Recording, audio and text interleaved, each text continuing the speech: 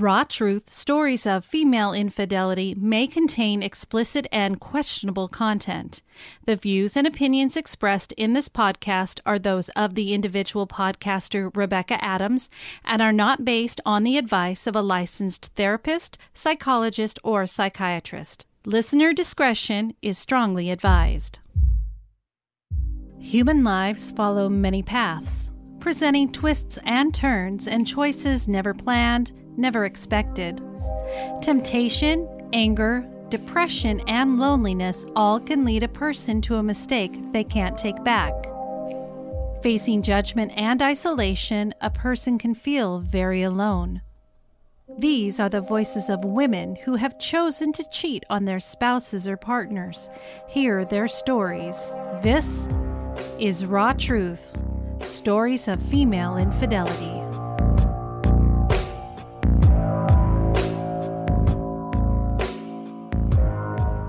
Hey everybody, don't mind me. I'm interrupting your day with an extra podcast. It's called The Anything Show with John Francois. It's a podcast, and he has done advertising for me, and I played one of his episodes while I was on hiatus, but I was on his show, and I wanted to share with you so that you guys can hear how I talk a little candid about my own situation, and they do ask questions about specific stories and things like that. So I wanted to make sure you guys had the opportunity to hear it and give John Francois a chance as well by checking out his podcast. I laughed a lot while I was talking with these two guys. They are great, funny, and fun, and definitely stick around and enjoy. All right.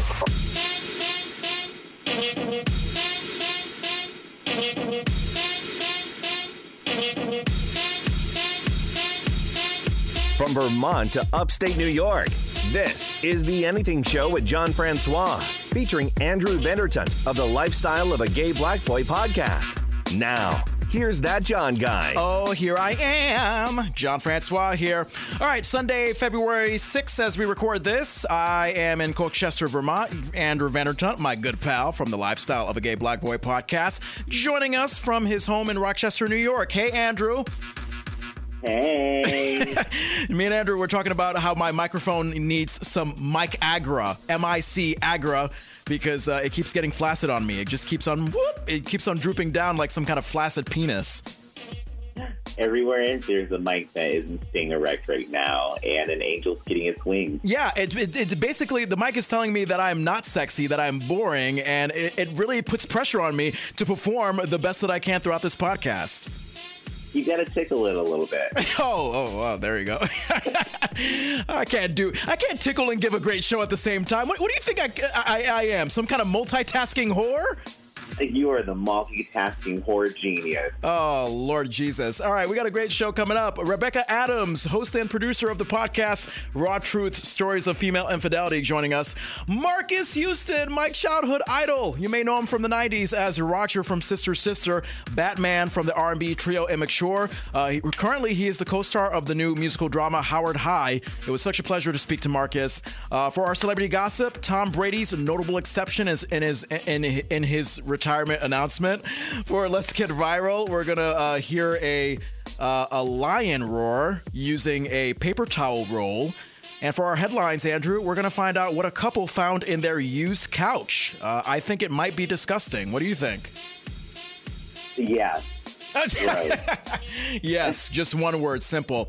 All right, support for The Anything Show coming from our good friends at Heart Soul Heat, the makers of that wonderful ghost honey. Let's see, what the hell is that honey? It's a ghost pepper infused spicy hot honey. Andrew, I refuse to talk about this without some music in the background. Hang on, I mean, because you know, if I talk without music, I'm gonna be as flaccid as this mic that I'm talking with right now.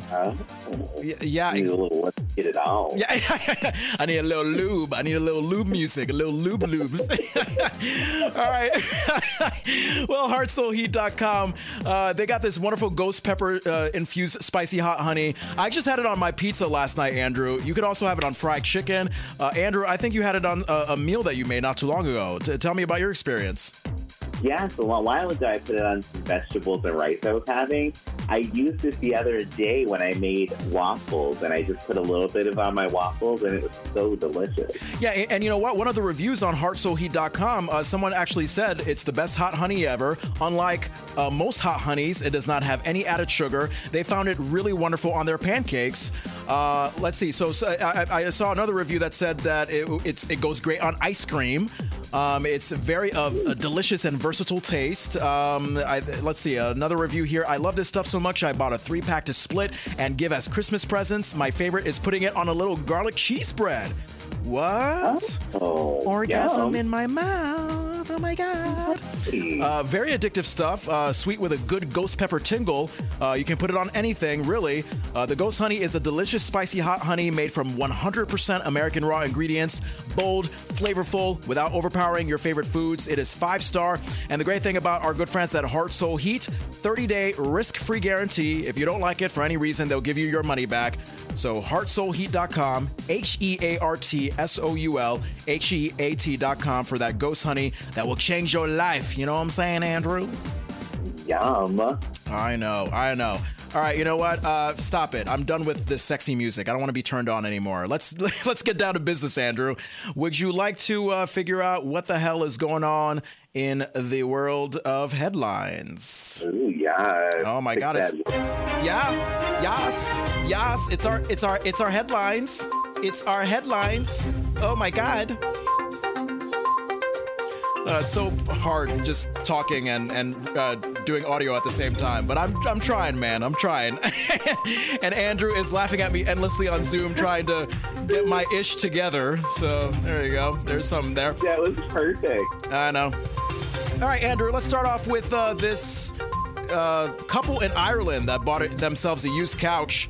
They did not realize what came with the couch until, like, one day they were trying to find the remote. They took off the cushions, they looked through the couch, and they found thousands of fingernails. Yeah, thousands of fingernails. And the first thought I had, Andrew, was why the hell is somebody, whoever owned this used couch before, why are they clipping their fingernails on the couch? You clip your fingernails in the bathroom near the sink or on the toilet. That's where you do it. Wow. I clip my fingernails, but I do it like really quick over a garbage can. But most of the time, I'm going to like a manicure shop. Yeah, I mean, that would just freak me out, though. Yeah. Even a garbage can. I've done a garbage can too, Andrew. I mean, anything but a couch where people are just sitting casually trying to watch TV and trying not to vomit at the same time. I want to know, are these all the same person's fingernails? Probably. Maybe this person was a serial dater, and all the people they were dating, like, they made them cut their fingernails while sitting on the couch. Oh, God.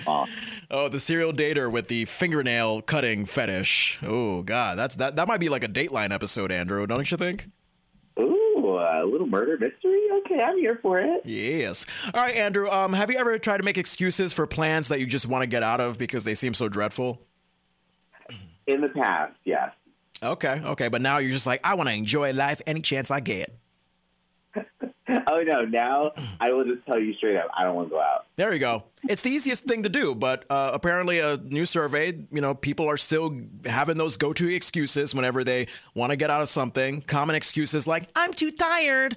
Followed by, it's too cold. Well, yeah, I mean, it's winter, especially if you're in the Northeast like me and Andrew. It's too cold, can fly. And also, let's not forget that classic, I have COVID. I'm sorry. I don't want to infect you. I'm sorry my COVID's acting up today. Yeah, tomorrow, girl. Tomorrow, my COVID will just be right in the right spot. But today, sorry, it's a 2.5 out of 10.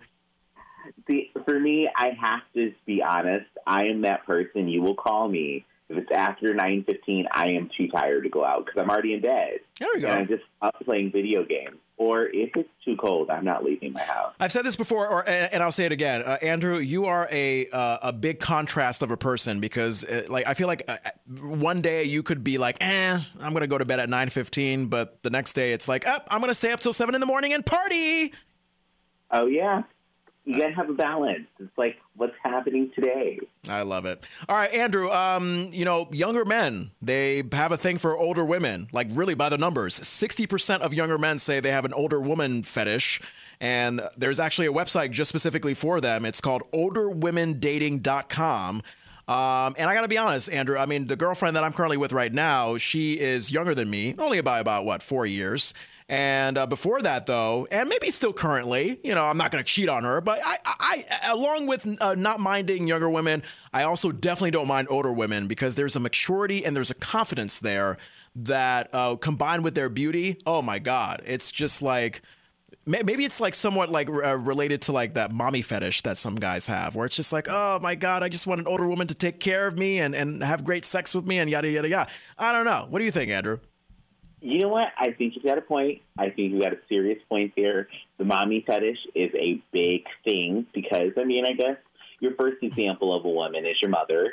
So that could be like a thing. For me, I love older men, so I can understand why loving an older woman would be great. I think it's great. Yeah, so with your thing with older men, it's like it's called a daddy thing, right? Like a daddy complex, or is it just you just like men older than you? I like men who are older than me. When I think daddy, I think like gray beard, like dad. Which could still be hot, but I think like daddy. Yeah, like salt and pepper beard. Oh God, daddy, give me your geriatric Jello. Yeah, they have tapioca in their fridge ready.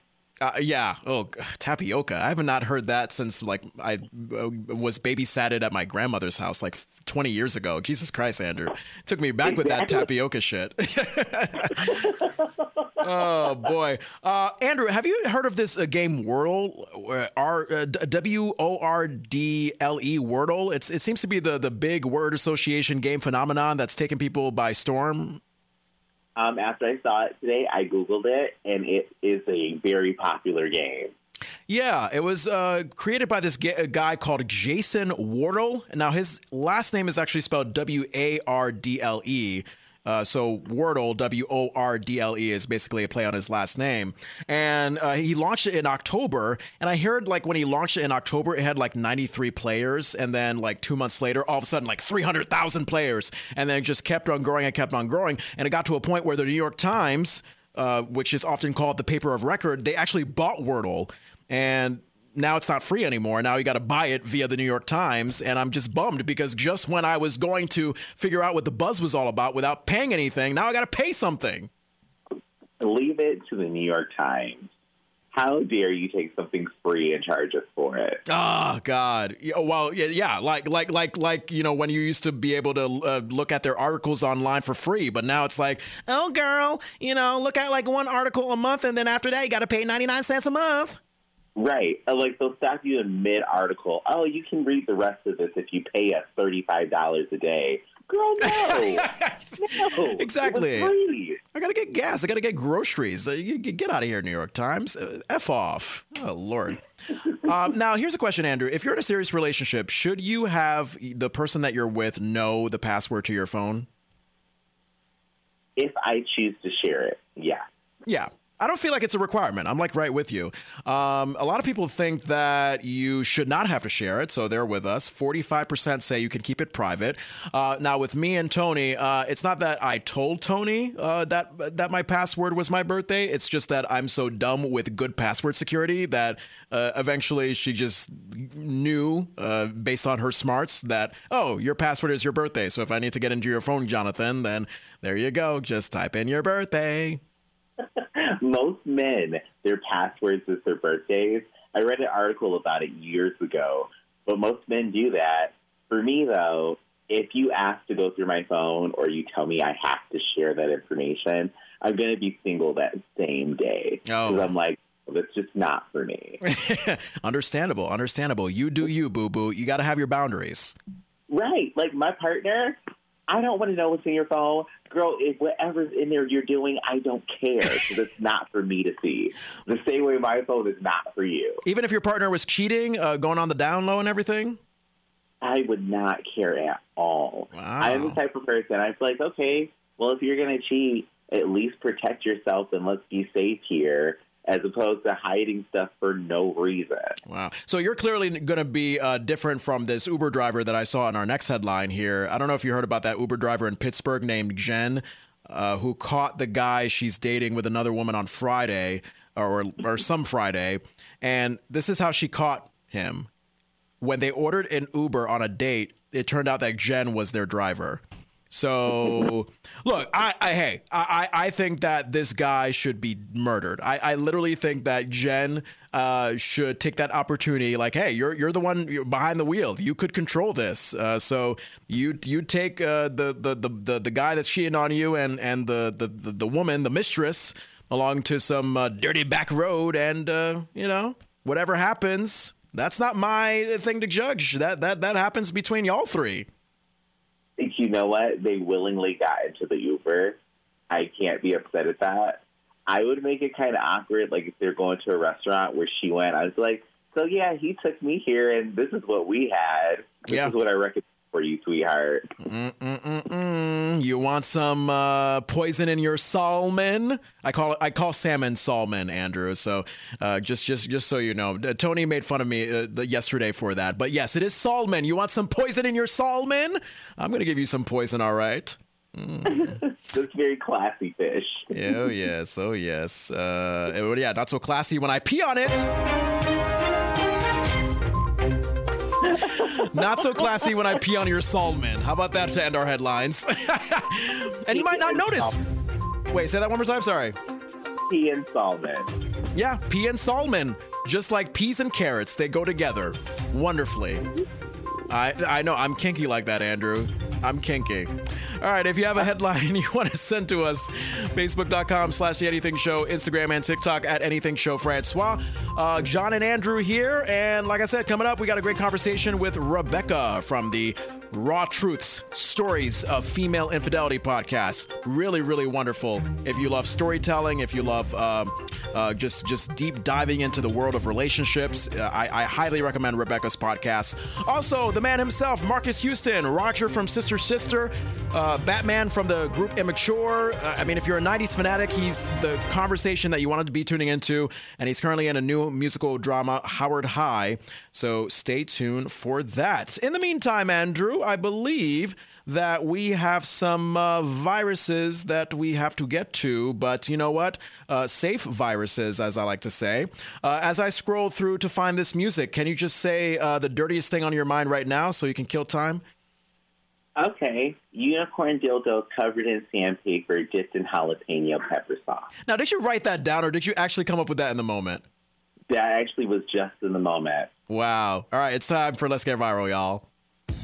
Yas. All right, here we go. Here's the music. How about that to get you in the mood for what? What did you say again? Unicorn dildo, Salmon? That sounds like a law firm. That sounds like a real good law firm. I love that. Unicorn dildo, Salmon and Salmon. Oh, goodness gracious. All right, remember that bomb cyclone blizzard that happened, I think a couple weekends ago? We're doing this on Sunday, February 6th. So I think the previous weekend, there was like a big bomb cyclone blizzard that happened all over the Northeast. We in Vermont were not affected by it. How about you in upstate New York, Andrew? It was the storm for the day after tomorrow, and we were affected. Oh, okay. Well, in Boston, you know what? I always feel bad for Boston because when nor'easters happen, you always know that Boston is going to get like trampled on. They're just going to get shat on like nobody's business. And I love how this TV reporter, he was interviewing these guys out in the field during the blizzard. And along with the blizzard, he decided to follow up with some, I guess, equally pressing Boston news. Take a listen. Were you here earlier this morning? Did you see what I was just describing? No, but we've been here. We know what you're talking about. All floods down here, and the whole marsh is just buried. Yeah, and we actually saw that when we were coming in. We couldn't get here originally because I think Otis was the name of the road that was just completely flooded out. Yeah, that's about right. Now, I have one more question for you. Have you heard the news about Tom Brady? Yeah. You know, the snow is just insane. It's blowing. It could kill people. And then this guy's like, oh, yeah, by the way, Tom Brady, probably the greatest player in football, he retired. Your thoughts? Like, yeah, such priorities, Boston. I love when you're talking to somebody who's lived in snow in the north when it's a blizzard outside and people are literally risking their lives and they're like, So how about that game? It was really good. Yeah. You know, as I said to someone shortly after Tom Brady officially announced his retirement, I am so glad I'm not a Boston sports radio fan, because the orgasm they probably had every minute on the minute talking about the greatness of Tom Brady over the past 22 years. It's just, it's insane. I would rather eat salmon that has been peed on rather than listen to that. Munchy salmon. Why are you so turned on by pissed salmon? Like what is so sexy about that? I am imagining fish marinated in pee, and that is crazy. That's so crazy. Andrew, you and your fantasies. I don't know what to tell you about that, man. All right, let's go to TikTok Grampy. All right, have you seen those TikTok Gramp videos? Apparently, it's this old guy who does great imitations of animals, characters, and even objects on TikTok. Gets tons of hits. He also shows you how to do them in his TikTok videos. He's been at it for a few years now. The latest one is where he takes an empty paper towel roll and he shows you how to do a good impression of a roaring lion. You got to listen to this, Andrew, because this is uncanny. Let's get ready for Lion King with the Roar Challenge. Empty paper towel roll, a snort, and a hiss.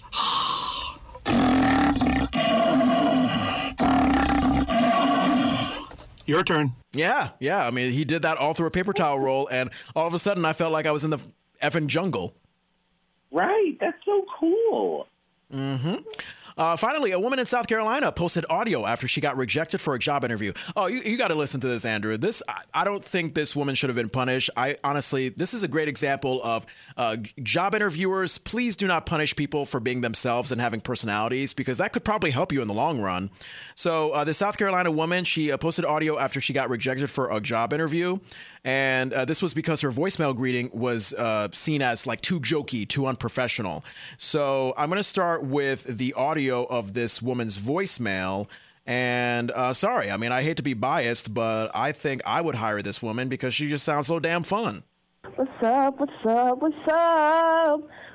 y'all? It's your girl Nia, and I'm back with another banging banger. I'm sorry I couldn't answer the phone. Please leave your name, number. Yeah, you know all that. Gail, what happened? Gail.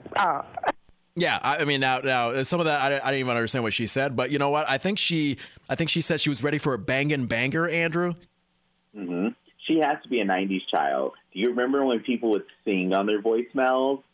Yeah. Actually, yeah. Yeah, in the days when I used to like record a voicemail for myself, because I don't do that anymore. Yeah, I remember. Yeah. I used to be like, "Hey, Jonathan in the house, y'all. Yes, touch my nipples." I don't know. What did you used to say in your voicemail? I was so basic. My voicemail was just my phone number, and I would literally just say my phone number and let the beep, and then people had to leave a message. And now, since you're a more exciting version of yourself, you'll let it flow. Oh yes, it's perfect. It is just like this. The number that you reach is unreachable. Please do not leave a message. Goodbye. Oh, God. And people probably must buy that. They probably must think, oh, God, this number is disconnected. I guess I cannot leave a message. Oh, they certainly do, and I love it. Oh, Lord. All right. Well, in response to that jokey, apparently unprofessional voicemail, this job interviewer who called her back and left a message, he had this to say about her outgoing voicemail. Yes, Ms. Jones, I recommend if you apply for a job and you expect somebody to call you, that you have a more appropriate response on your voicemail. So thank you for applying, and no need to give us a call back here at Harris Teeter. Thank you, bye-bye. Boo! Boo! That guy's not fun. That guy needs plenty of Mike Agra in his life, if you know what I mean. That makes me question just how good that company is. That girl dodged a bullet if this is how they react about a voicemail. Yeah. Yes, I understand. It is always good to have a decent voicemail outgoing message. But I mean, I feel like if you're specifically not going to give somebody a chance based on that, then you are as closed-minded as someone who doesn't like salmon that's pissed on. Andrew? Yeah. Open up your minds, people. Yeah. Open up your minds and open up your urethras, apparently, for that salmon experience that you'll never forget. Oh boy. Oh Lord. All right. Everybody who likes salmon now they're just hating it based on what they've been listening to on the podcast. So I apologize. I'm sorry. Sometimes you got to be flexible. All right, we got a wonderful show. The show hasn't even started yet, Andrew. Like, this is just rehearsal. It's okay. It's okay. We've got the pee ready. We know where it's going. Alrighty, if you have a viral video of the week you want to share, Facebook.com/The Anything Show, Instagram and TikTok at Anything Show Francois. All right, I guess we should acknowledge sponsors because they are wonderful partners who, they help keep us going. They help support The Anything Show. Andrew, I cannot be more happy to welcome a new sponsor. Hydronique Hydration. Would you like to hear about these guys? Yeah. Hydronique Hydration. Yeah. Let's pump that music up. All right, Hydronique Hydration, the electrolyte power drink packets, started in the midst of the pandemic. The founder of Hydronique Hydration, a frontline healthcare worker, started developing constant headaches. Oh, that sounds not fun at all. A landmark research study published early during the pandemic showed that up to 81% of frontline healthcare workers developed new headaches, mainly because of their PPE, which stands for personal protective equipment like a face mask and face shields, which prevented them from eating and drinking properly while on the job. The founder would leave work tired, dehydrated, and burnt out. The founder looked for a healthy drink with all the necessary vitamins and minerals, but with no sugar, something that was keto-friendly and healthy. But most powdered drinks on the market have a ton of sugar and caffeine, enough to kill you, Andrew. That's why he created Hydronique Hydration, sugar-free, keto-friendly, plant-based, antioxidant-rich electrolyte powder packets for daily use, containing all the essential vitamins and minerals with a refreshing taste. Their product contains something called elderberry, which has immune-boosting properties for support during cold and flu season. Are we still in cold and flu season right now, Andrew, you as the medical professional? Yes, we are still in cold and flu season. We've still got a couple of months left. Damn it. Along with the Rona? Come on now, Andrew. Can you make it go away? Kovisha's here. She's sick, so you guys might as well just bunk her all down with the girl. You know what? I gotta snap my fingers at Kovisha because right now she's making me angry. Hydronique Hydration electrolyte powder packets can also fit in your bag or suitcase when traveling. Oh, Andrew, remember traveling? It seems like something that we don't do as much as before March 2020. I know. The world stopped moving. Yeah. So if you're having trouble with eating and drinking healthy during your busy day in 2022, but you want a sugar-free, keto-friendly vitamin drink, give Hydronique Hydration a try. There are 30 electrolyte powder packets in a pouch, perfect for a 1-month supply. You can visit the website, hydroniquehydration.com. Don't know how to spell it? That's what I'm here for. Hydron, as in Nancy, IQUE, hydration. HYDRATION.com. It's literally the word hydration and unique mashed together. Hydronique. Yeah. I feel like that's like the ghetto best friend of Kovisha, Hydronique and Kovisha. Get out of my head. Yeah. Or search for Hydronique Hydration on Amazon.com, where they are offering a $10 discount coupon at checkout for the next week. So Hydronique Hydration. Thanks so much for supporting The Anything Show with John Francois. All right, Andrew, before we get to our conversation with Marcus Houston, shall we figure out what the hell is going on with them damn celebrities? Yeah. It's time for Celebrity Gossip. All right, obviously Tom Brady, the biggest celebrity in the last week. Tom Brady announced his retirement in a lengthy Instagram post in which he thanked the Buccaneers, his teammates, his coaches, the Tampa fans, his agents, his wife, his kids, the rest of his family. He made no mention, however, of New England or any of his Patriots fans, which is very odd considering that 20 of his 22 years was spent with the Patriots and 6 of his 7 rings was won being the quarterback of the Patriots. How do you figure that, Andrew? You know, maybe he's in like every episode of the Super Bowl. And there's like multiple, so he's been in the season for a while.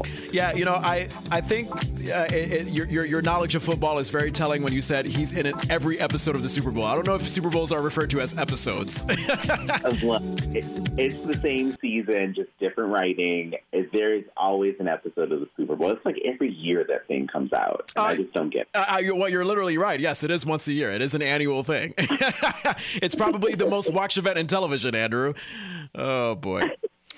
Hey, speaking of all things Super Bowl, obviously, one of the greatest memories of Super Bowl history is that halftime show where Janet Jackson showed her nipple, uncovered by Justin Timberlake back in 2004. So, in the new Lifetime documentary about Janet Jackson, Janet says she actually advised Justin not to say anything after their 2004 wardrobe malfunction. And here I thought, Andrew, that Justin was to blame for letting Janet take all the heat. But no, it turns out that Janet was like, no, I don't want to get you in trouble. I love the documentary. I love Janet. Justin should have said something. He really should have. But I still love her. And I was happy that she at least clarified what happened. You already saw the documentary? Oh, yeah. I watched all of it. It's amazing. How can I get it like online for free? And if it has to be pirated, that's okay. Because I don't have cable. I wasn't able to watch it on Lifetime or A&E. I can send you a website that is amazing. That's where I stream all my stuff illegally. Okay, good. Let's break the law together, Andrew. Not separately, but together. Always together. So Katy Perry. I think Katy Perry was the musical guest on Saturday Night Live a couple weekends ago. Actually, me and my girlfriend and her best friend, we watched the episode yesterday. And Katy Perry was notable in that performance. She always likes to put on a visual spectacular. She had dancing mushrooms when she performed her new song, When I'm Gone, with Alesso. And the mushrooms are notable in that they look like penises. And this is definitely stressed by the fact that when you look at their thighs, they look like balls. Now, I am going to just say, if you're going to have dancing penis mushrooms on live television, then I want you to be my best friend. I did not see this going there. I didn't see the performance, so now I need to watch it. Yeah. Because she's sharks dancing with her. Now she's got penis mushrooms. I'm just all in for it. Yeah, actually, in the shark performance, I was actually mentioning to Tony, like, oh my God, like this is the craziest thing I've seen since Katy Perry dressed like a shark during one Super Bowl halftime show a few years back. So, yeah.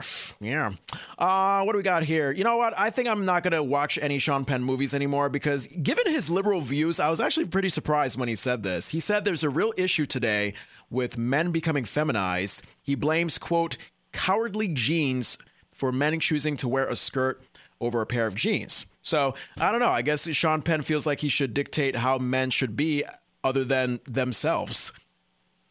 You know, at first I was going to make an age joke, but that's low-hanging fruit for Sean Penn. Okay. I'm looking at this way. What does genetic makeup have to do with clothing? Does Sean Penn not know something that we know? The same pair of Wranglers he's worn for the last 48 years must be genetically attached for him to know them. Yeah. He's got to know. I don't know. Well, you know what? Tying to Sean Penn, I mean, I think there was a time back in the day where Sean Penn and Madonna were together. So Madonna, she actually posted some sexy pictures of herself on Instagram. Nelly felt like he had to chime in and say some things should be covered up. And then, of course, needless to say, Madonna's fans, they went apeshit on Nelly. As they should have, because, you know, who are you to say anything about someone's appearance? If you have nothing nice to say about someone's appearance, especially on social media, you probably should shut the heck up. Right. He wore a Band-Aid on his face for 5 years for no reason. Nobody commented on it. Leave Madonna alone. Yeah. I'm surprised no one said, like, Nelly, did you, like, fall after riding a bike? Like, why do you have a Band-Aid? Like, was it really a bad cut that you've had to wear for, like, the past 20 years? Right. Like, just if she's going to do it, let her do it. Don't look at her page. You don't have to look. Exactly. Hey, you know Sarah McLachlan, the singer who's well known for being in those In the Arms of an Angel, you know, those the commercials where she makes you feel bad for not adopting abandoned or abused puppies? Yes, all the sad dogs. Yeah. Well, finally, many years later, it looks like Sarah McLachlan is accepting, the silliness of what she's known for. And now I guess she is a part of an advertising campaign for abandoned shopping carts. Every day, 70% of all online shopping carts are abandoned at the checkout page, victims of a cruel and exhausting checkout process. Hi, I'm Sarah McLaughlin. Please say you'll be the answer to an innocent cart whose dreams are crushed by questions like, is your billing address the same as your home address? Mailing address, shipping address, email address, confirm email address, CVV. Your actions can help give a cart warmth and care. Oh, that is a nice blender. Go to Bolt.com and see the difference one-click shopping can make to millions of carts. Go to Bolt.com to experience one-click shopping on any site. Please come on, we got Sarah McLaughlin. Oh. Wow. Okay. I mean, I don't even know. I mean, I'm trying to figure out if this is a joke or if this is a real thing, Andrew. So I saw the video a few times because I love it, and that part takes me out. We have Sarah F. McLaughlin. Yeah. Like that. You have my money. Just take it. Exactly. Oh, goodness gracious. Well, we go to Joe Rogan, who may not even have your money anymore, Andrew. Obviously, Spotify, they exclusively hold the Joe Rogan podcast. And Joe Rogan, he's been attracting some controversy lately for inviting people with misinformated opinions about COVID-19. And I think artists like Neil Young and Joni Mitchell have taken their music off of Spotify. I think India Arie did the same thing, too. Not for the COVID thing, but because of the fact that he used the N-word like many, many times in his podcast past. And now Joe Rogan says that he's not trying to be controversial on the podcast. He vows to inject more balance by talking to people with different opinions. And he also says he's not mad to people like Neil Young and Joni Mitchell for taking their music off. If they want to do that, then that's their right. Look, if Joe Rogan approaches these controversial guests who give all this COVID-19 misinformation, if he comes from... If he approaches those interviews from the perspective of, you know, I'm fascinated to see like all the different opinions about COVID-19, then that's okay. It's another thing if he is using these guests as a way to say, hey, inject horse manure into your body to solve COVID-19. Then that's where we get a little bit tricky. And that's where Spotify definitely needs to, as they're already going to do anyway, you know, put that warning at each episode description saying, hey, you know, just so you know, this may be in contradiction to what the CDC says about COVID-19. It's interesting. I'm not sure how much of his brain has been damaged from the ivermectin. So I'm very weary about any advice that I hear from Joe Rogan. Right. Altogether. But myself, I just don't support it. Don't censor him where it's like blocking free speech and all that crap. I mean, honestly, it doesn't actually matter in this scenario. But I take him as like Alex Jones now, how Alex Jones was what he was for the internet. Joe Rogan is what he is for a podcast. All right. That's a good way to say it. And actually, I was thinking about listening to an episode of the Joe Rogan Experience on the way home, just to see what all the fuss is all about. Because I've heard Joe Rogan this, Joe Rogan that, and I'm like, where does this Joe Rogan guy come from? I don't know anything about him other than what people say about his podcast. So I wish he was just doing Fear Factor again. He was an amazing host of Fear Factor. I've never listened to the podcast. I just don't want to put my support behind it.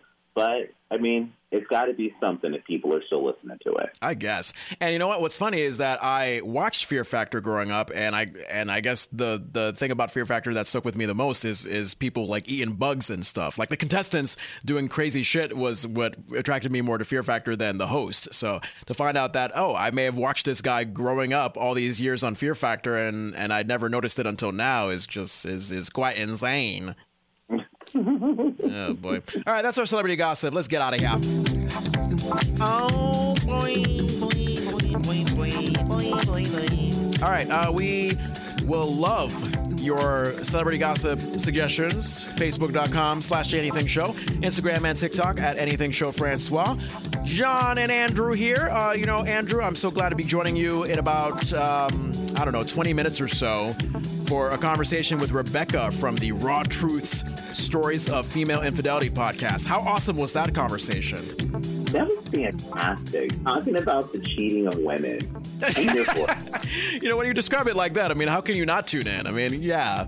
Now, you know, we should say we're not approaching this from the opinion of like, oh, women are whores if they cheat. No. Actually, so Rebecca, what she does is provide a safe space for women to share their infidelity stories as a way to say, you know what? Women, just like men, are human too. I mean, it's not fair that men, when they cheat, they're perceived as like, oh, the boys will be boys. They're just spreading their seed. That's what men do. But then women, they have to be judged harshly as if they're the worst scum of the earth. So I like the fact that there's a safe space for women to share these stories. And Rebecca does it so well. And of course, they are shared anonymously. So please tune in for that. That's going to be a great conversation right here on The Anything Show. That coming up about 20 minutes or so after the man himself, Marques Houston. Andrew calls him a hottie. I, even as a straight man, will call him a hottie as well. You know him as Roger from the 90s sitcom Sister Sister. Maybe you saw him growing up as Batman in the 90s R&B trio Immature. Maybe in the early 2000s, you saw him in the movie You Got Served. Now he is one of the stars of the Tubi musical drama Howard High. And just so you know, in case you are so interested in hearing about Howard High, we don't get into it until maybe about like 10 or 15 minutes into the interview because, Andrew, I got to admit, like as a 90s, early 2000s kid, I was fangirling. I was just asking Marques everything about Immature and Sister Sister, growing up as a 90s actor and singer. Like I just had to ask all these questions. And he did not mind. He was actually very nice about it. That is so awesome. I love Marques Houston. He was one of the first indicators that I realized I was gay. So I love him. Yeah. And as I mentioned in the interview, I think I still have his 2003 album, MH, his 2003 solo debut album, which I bought in middle school. I think I still have it in my home in Connecticut. So there you go. I know. So I'll see you in about 20 minutes or so when we talk to Rebecca from the Raw Truth Stories of Female Infidelity podcast, I should say.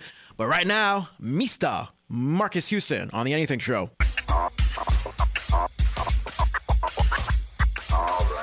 I'm just gonna fangirl. Like you're one of my girls. Like I appreciate that, man. Thank you so much.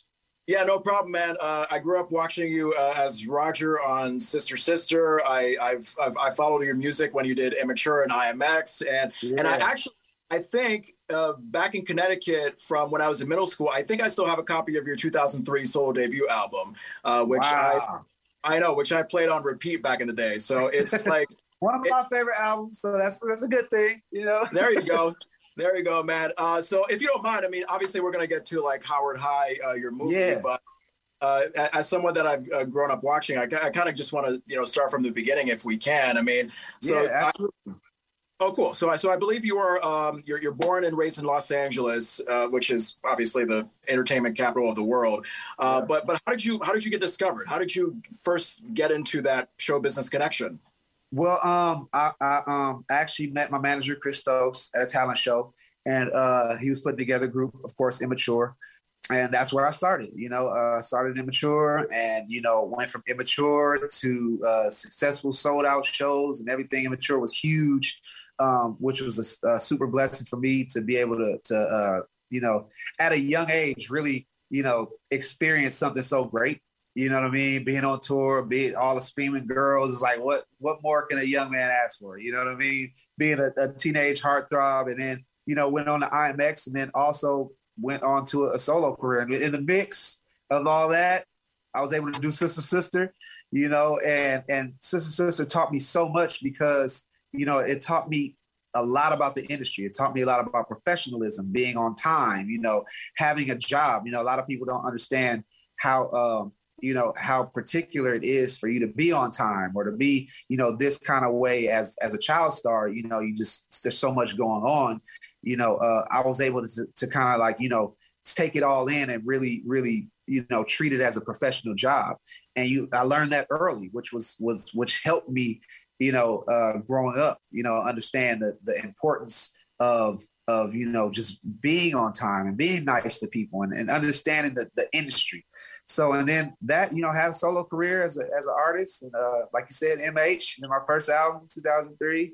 And just from there, just, you know, that was able to be successful. And then after that, I kind of got into writing and producing films.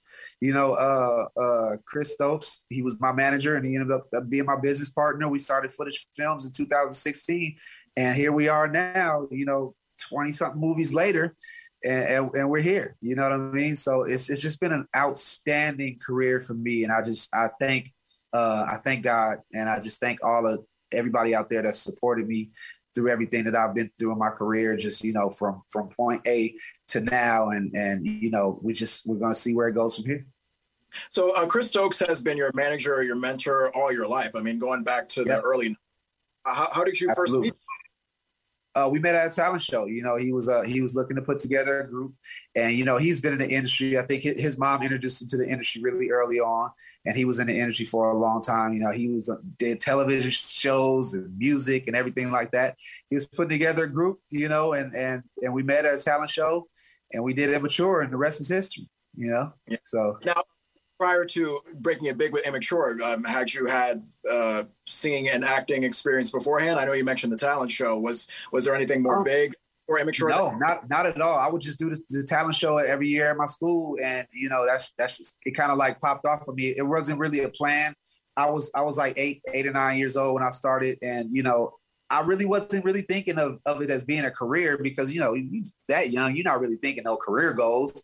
It's just like, I'm having fun. I love to dance. I love to sing. You know, I grew up singing and dancing in my house, you know, but nothing really too serious. So, you know, when the opportunity presented itself, I was like, of course, this is, you know, ABC came out, Another Bad Creation. And I remember them being so young and me looking at them like, oh, like they young, they're my age. I could do that. And, you know, so that's kind of how it happened. You know, they were like my influence when I was younger. Now, you know, going to your Immature days, like watching your music videos and listening to the songs, I mean, you guys broke out. I think you were, maybe you were like, what, 10 or 11 when the first album came out, something like that? We were like 9 when our first album, On Our Worst Behavior, came out, or like 9 or 10, and it didn't really do too well. But then the next, what really catapulted us is when we did Never Lie, Playtime Is Over, the next album. And we were 12 when that happened. And that, it just, from there, it just took off and we never looked back. Yeah, and you are singing these beautifully written, fairly mature love songs. And I guess I want to get your perspective, you know, from being a young teenager, preteen, you know, singing those songs as you are trying to like gradually comprehend what love and sexuality is when you're growing up. Yeah, I mean, it's crazy because you know, you get these groups and they're singing about these love songs, and I was singing about it, but, you know, I really didn't know what it was about, you know what I mean? And I'm like, you know, but I was very, very mature, so I understood it, but I just wasn't going through it yet. But I could fathom what, you know, somebody else, I'm like, obviously this is, you know, if you're singing about a girl and you're singing about this and that, you know, I knew what it was about, you know. But, you know, I just hadn't experienced it yet. I hadn't experienced love and until I got, you know, well off in my teenage years. Well, you know, obviously I talked about fangirling in the beginning, but for you, literally lots of female fans as you were growing up as part of the group Immature. Can you tell me about the like most insane fangirl experience you've had? Oh, there's so many of them. or just one of them. I would say one, let me see. Let's see. I would say the biggest fangirl experience for me would have been, I think one of the shows that we did, it was like Washington, D.C. A girl was like in our dressing room, and she just like kind of like shocked us and busted out. Like, we didn't know where she came from, but she was just like in there and she was like screaming and stuff like that. And our security had to like get her out, and it was like crazy. And then one time we were in London, and I think another thing is this girl got so excited she slapped Romeo, like slapped him in the face. And we were like, just like, oh my gosh. And then another one, I have so many stories that are coming up now. Another one, and he's always happened to Rome. I don't know why they always happen to him. Like, we were taking a picture with a girl, and she sat on his lap and actually wet herself. And wow. It was like, he was like, oh, she just, you know, kind of peed on me. So, so, you know, like I said, there's so many stories, but, you know, those are just the ones that kind of like stick out. Yeah, and I think I read this story. How did you come up with the nickname Batman for the group Immature? We were at a BRE convention, and I had the Batman underwear on my head, and I don't know why, but every time somebody asks my name, I would just flip the drawers up and it said Batman, and I was like, yeah, that's my name. It was like, I don't know if it started off as a joke or what I was thinking in my head, but I was just like, hey, I always grew up. I loved Batman as a kid, so it's just kind of fit. I've always wanted to ask you about the perm, the hairstyles that you went through during those years. What was that like? Did it destroy your hair for a while? Like, I mean, how did Well, we were big Michael Jackson fans. I grew up being a big Michael Jackson fan, and DJ Quick and Snoop Dogg. It was like a gangster thing, you know what I mean? And we were like, we grew up in LA, you had DJ Quick, he had permed out, Snoop Dogg had it, so we were like, Snoop Dogg can rock it, and we can rock it too, so that's really what it came. It came from the Snoop Dogg era to DJ Quick. I remember watching because I was a DJ Quick fan and a Snoop Dogg fan, and I was like, I want to get my hair like that. So that's kind of like how it came, and wow. Of course, there was a lot of heat damage on my hair for a lot of years, but it's just I was young, so it didn't matter. So is IMX, now that you guys are known as IMX, are you guys reuniting, or is that still kind of up in the air? We did reunite for a show. I think it was right before the pandemic. We did a show. We were doing a tour, and the tour ended up getting canceled because we just kind of couldn't get it together and get it to work. But we ended up doing a sold out show in Dallas, and it was amazing. So that was like our farewell, but also reuniting thing. I don't think you're gonna see anything from Immature or IMX anytime soon. But we had a great run, and those are my boys for life. You know what I mean? Those are like my best friends. So. We're always gonna be family. But as far as the group, I think that's not something that I want to like revisit or anything or go back to as a grown up. I feel like where my career is going now, as far as film and producing and writing and stuff like that, that's kind of where I see myself going. Yeah. So let's talk about your current film, Howard High. I mean, this to me, when I read the summary of this, it feels like almost like a 2022 version of You Got Served, which of course I loved from back in the day. Can you tell us what Howard High is all about? Well, Howard High, there's a few elements to Howard High.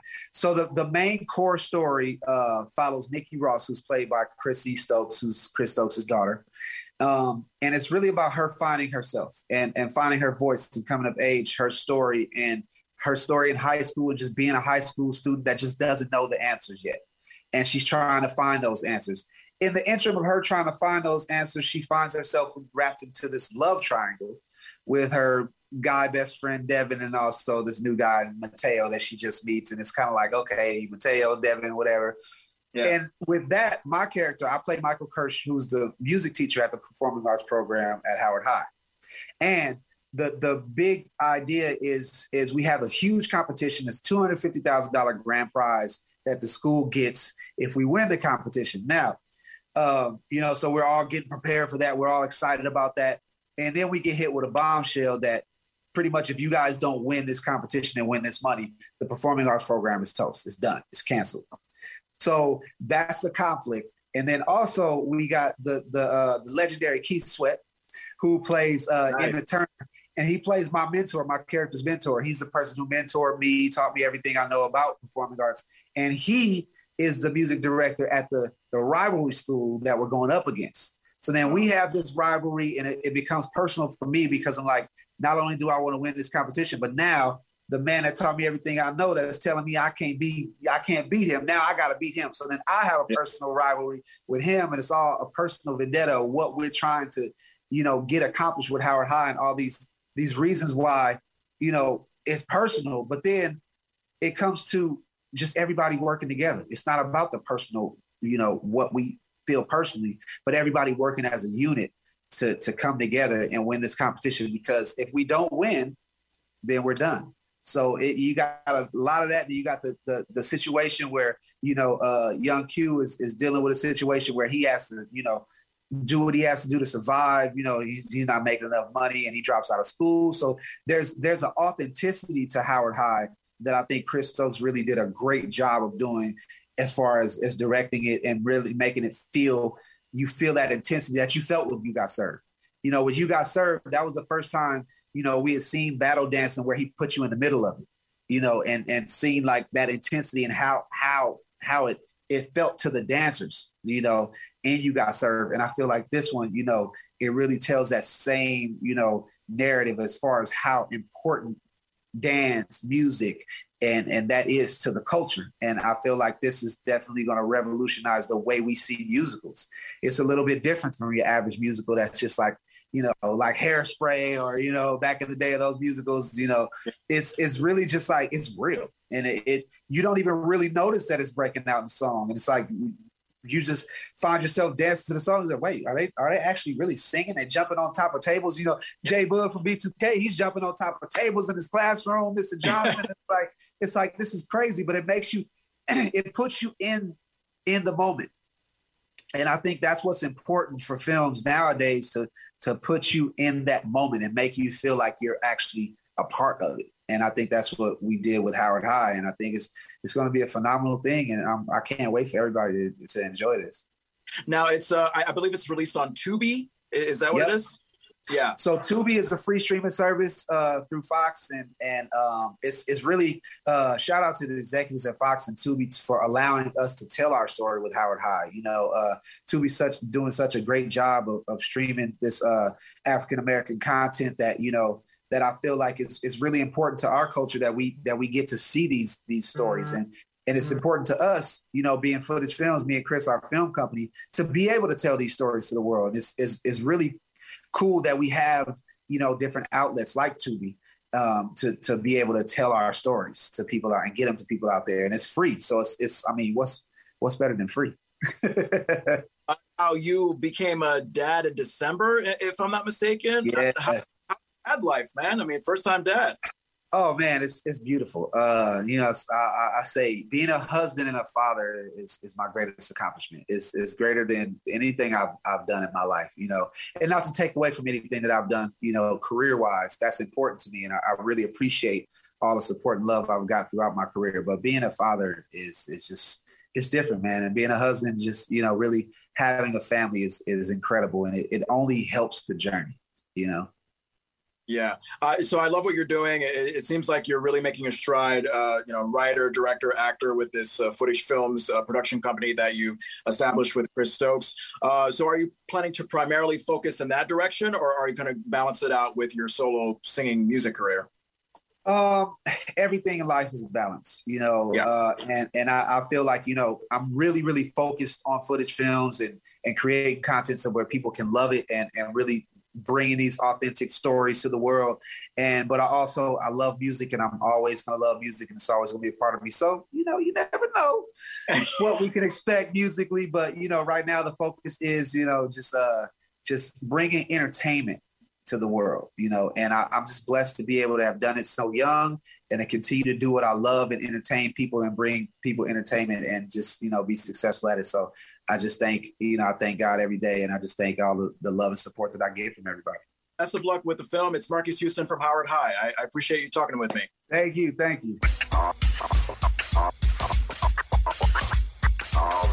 So Rebecca Adams, the famed host and producer, I'm assuming as well, of the Stories of Female Infidelity podcast, Raw Truths, I should say, Raw Truths, Stories of Female Infidelity. Correct.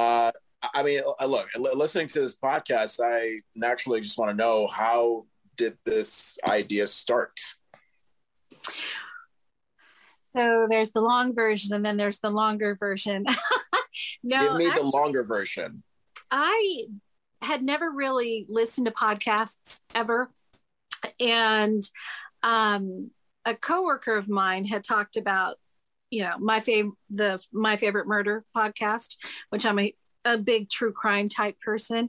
And so in my mind, podcasts to me, because I'd always seen on the old like the old iPods, right? And I was like, I don't know what that is. And I always thought it was just some weird sci-fi, weird things that people did. And so once I started listening to that, and I realized there was this whole world, right, out there. And so thought, well, that might be kind of cool. And I talked to my husband, who is the one that had passed away back in 2020. Yeah. And he's like, we should do a podcast. I'm like, how about me? What do you have to talk about? Right. Because giving him a hard time. And it was about my own past with my ex-husband. And so, of course, just being a fan of being in the podcast world and using my voice on other things, stuff as simple as professional on-hold recordings for offices that I'd work for, or I've been a singer my whole life. I thought, well, this could be a good way to still use my voice. Plus I talk all the time.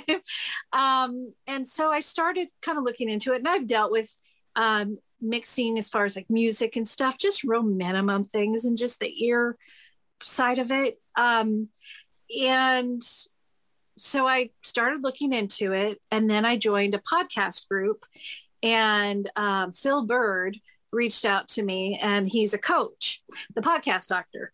And so he kind of helped get me in the direction that I wanted to go. I had recorded like a practice one kind of a thing. And he said, you have this is perfect. The topic is one of its own. There is no other topic out there like this, as far as the view that I was looking at, and the fact that I have real life experience.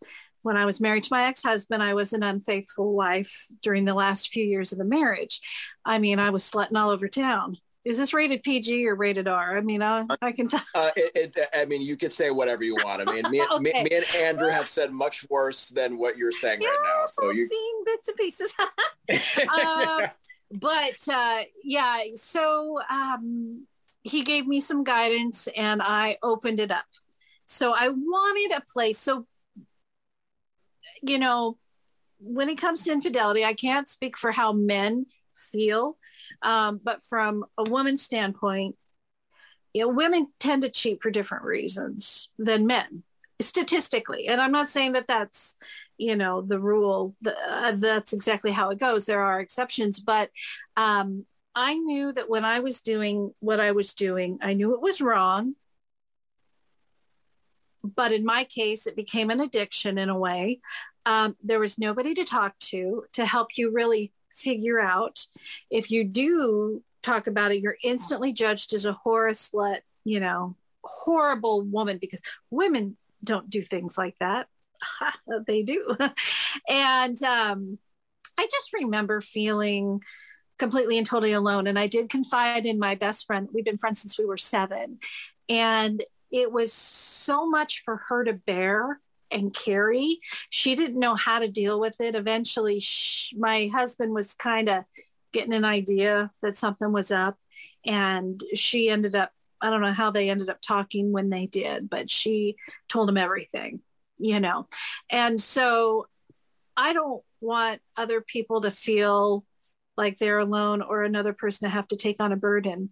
Because if you do confide in somebody, you feel like you're betraying your friend. If you talk about it, you feel like you're betraying your friend's spouse. You just feel like a bad person. You know, all this stuff's going on, and you have to pretend. So for me to put that on her was wrong, you know, in my eyes, still to this day. Even though she completely and totally made the whole thing blow up, she actually did a really good thing for me.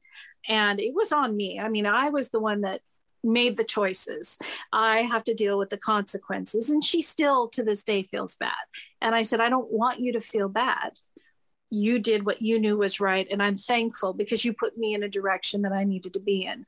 A healthier, emotional, for everybody. It was hell for 10 or 12 years, 10 years, until my son graduated from high school. So it was about 9 years of hell. And I can get to that later, but I was able to see as time went on that what I did to her was not fair either.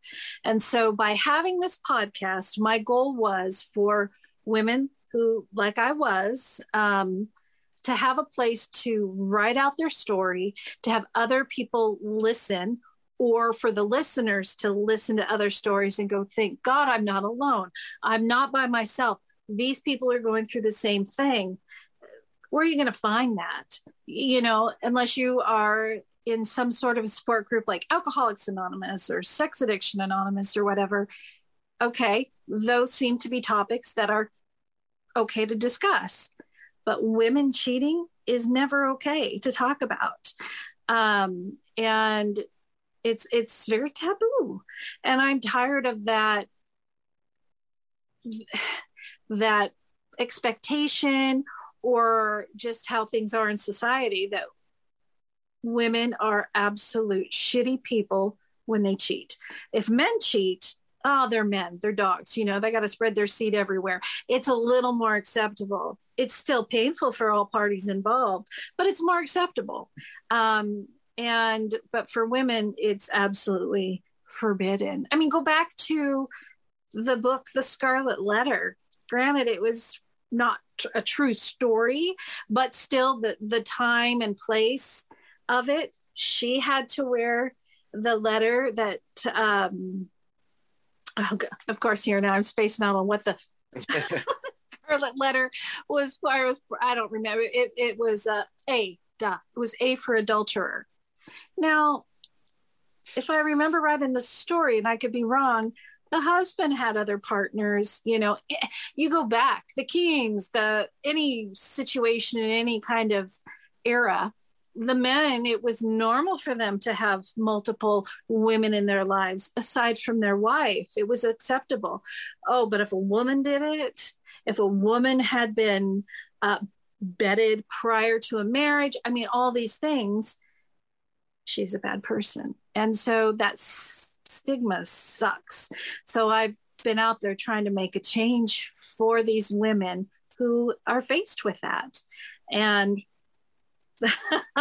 and it's working to help those people who need it. There is no other podcast like this. It's typically, you'll hear about, it's a lot of infidelity support, usually for the women whose husbands cheated, or for couples therapy and stuff, but never from the side of, this is why I did it. This is why I am doing it. This is the situation I'm struggling with in my marriage. I don't want to hurt my children. I don't want to lose all of this. How do I save face in this temporary time where my kids are still little? How do, all these things that we as women have to face. Men, maybe they don't think about it that way. I don't know, because I'm not a man. But it's definitely a different side of looking at infidelity. And then what I also do is take it a step further, and I discuss, or I have men send in these stories of what they went through when their wives cheated. So again, it's kind of the same. It's all around female infidelity. That's my main purpose here. But again, you don't hear that, where a man, when he has to find out that his wife's cheated, they feel emasculated. They feel like, oh my God, what did I do? And they don't understand a lot of the times. If you get a hold of somebody like my ex-husband, he just liked to point fingers and say, I was perfect, you did this. It's like, no, let's back the boat up a little bit. Let's talk about what we were doing with our neighbors and how inappropriate behavior was encouraged, and how if I felt uncomfortable, you'd get pissed off at me. He wasn't able to really see that maybe his encouragement ultimately gave my mind thoughts to stray, which was, again, it's totally my choice. I made that choice to do it. But he wasn't fully innocent in it. And what I'm finding is men are listening to the women's stories, and they're coming to me and saying, it's helping me to understand. I can hear in this story how my wife felt that same way. And now I understand more, because sometimes when you hear it outside of your own circle, you can relate to it a little differently or understand it. But when it's too close to you in personal, you don't want to necessarily look at it and say, hey, you're right, I totally effed that up. But when they hear it from these different people's point of view, it's helping them cope with whatever their situation was with the infidelity. Or they will send in their stories to me and tell me, it was so good to be able to write this out. I've never talked about it. I've never really had to go into it. And so I'm not a psychologist, I'm not a therapist, but knowing that I'm able to help them pull out those things and talk about it and get it out in writing, so to speak, it's helping them move forward. And it feels good to know that I'm making a difference. I'm not condoning infidelity, and I make that clear. If you can avoid it, because it's hell to pay on everybody involved. But if you're going to do it, then you need to think about these situations that could occur. You gotta think outside the box, that this isn't a healthy thing. But most people are going to do it without thinking about it, and then they want to talk about their situation and how they're now being blackmailed by their partner, or there's so many different scenarios. So ultimately, my goal was to be able to be there and make a difference to other women who were like me. And I'm so lucky that I have had a lot of positive feedback. I've had my negative, but I've had a lot of positive. And I hear whenever I get a message and they say, I came across your podcast. Thank you so much for doing this. It makes me feel I'm not alone, and I don't know what to do. They get themselves in a situation they can't get out of, and they just know that they're not by themselves, even though they feel like it. And again, the men who go through it as well, they know that they're not alone, and that it wasn't necessarily their fault 100%. It wasn't and some people get frustrated that I'll say this, and other people have said it too, but it's those people who cheat, it is 100% their decision to cheat, and it's 100% their consequences. But what were the scenarios or the life over the last few years that may have led this person to make the decision that was 100% theirs? You get beat up so many times after standing up. After a while, you just learn not to stand up, right?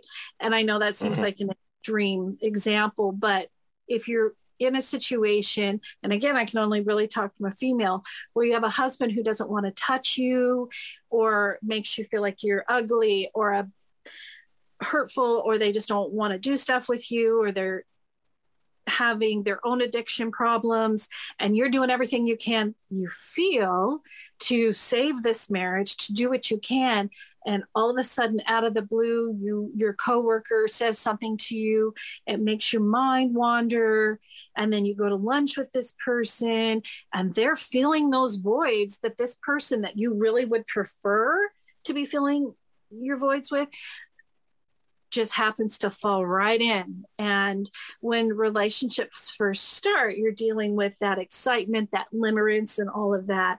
And affairs will float on that for a long time because it's the sneakiness, the excitement, the newness, because in any relationship, after several months, it's like, yeah, it's the same, you fall into that routine, and whether you can withstand that. And people who want to try and leave their spouses for their affair partner, I'm always like, it's never a good idea to do that, because you're not living with this person. You're not really with this person full time. You don't know who they are really. You see them in the excitement phase that, oh my God, I haven't been able to see you in 3 days, and all of that, like during a new relationship, but until you really have that time. And most of the time, if that happens, those relationships will fail. And the one thing that I tell to people, and it was something that I had learned from my ex-husband after all of this, was you cannot build a new foundation of life off of ashes. You can't have destroyed a relationship to try and build this new, healthy, strong, because it was started already on shaky ground. Not saying it doesn't work for some, but for the most part, it doesn't. So that's the long story. Yeah, wow. I mean, and thank you for that. I mean, I don't know where to follow up after that. I mean, I guess what I want to ask is sort of your definition of what infidelity is, because I noticed that you know, and episodes like the Ivana one, like that I heard the first part of the Ivana episode. That was interesting to me in that, and I hope I'm not spoiling it too much, but essentially, you know, this woman, what's that? Oh, I'm just trying to remember. I've done hundreds of them. And so in my mind, I'm going, which one was hers? And so. Well, let me see if I can refresh it correctly. This is the woman who had a very high sexual desire, and it wasn't being met by her husband. And I believe her husband had a coma, and ever since then, their marriage just kind of fritz. And yeah, it just turned out that he just didn't have any sexual desire anymore. And I guess along the way, in the first part of that story, it seemed like he was, and it looked like there was an argument that caused this, that he essentially gave her permission to, you know, go out and have sex if that's what her desire is. And I don't know, it just led me to wondering like, is that perceived as infidelity to go outside of your relationship if you essentially have permission from your partner, or can that be defined as an open relationship, a poly relationship? I guess I want to get your thoughts on that. That's a tough one, because typically in open relationships, and this is just, and I'm not a professional when it comes to any of that type of different, other than infidelity. I'm not a professional anyways, but from what I've learned and talked with people, of course, open relationships like that, typically the spouses agree on a person. Like if I'm in a relationship and I want to date, this person has to really kind of get to know my spouse, and you get the okay from that person. So it's almost like, yeah, or no, this is a bad one, I don't want you around him. Or yeah, he seems cool, go have fun, you know. And so that polyamorous, they're usually, and if I understand this right from one of my episodes too, is it's kind of like it's almost like a group relationship in a way, from what I understand. Not as opposed to like polygamy where he's married and has multiple wives, but sometimes, you know, the men are, I don't know, and the women, I don't know if they, you know, if it's all sexual, but they love each other like no other. You know, I love this man and I love my husband, and you know, sometimes people live together, and maybe she's with this man or with this man, and it's all loving. Not saying that the two men are hooking up or the two women are hooking up. It's just, it's, to me, still polyamorous relationships can be confusing. But in her case, because she hadn't ever really said, hey honey, I'm dating this guy, his name is Jim or whatever, to me, she's still being, it's under the radar. So in a sense, because there's no transparency, she's not telling him the straight out truth, then it's still deceptive, infidelity. And maybe he knows in his gut, but he doesn't want to know. One of those, what I don't know can't hurt me kind of a thing, or what he doesn't know can't hurt him. He probably suspects she's out there, because their relationship, if I remember right,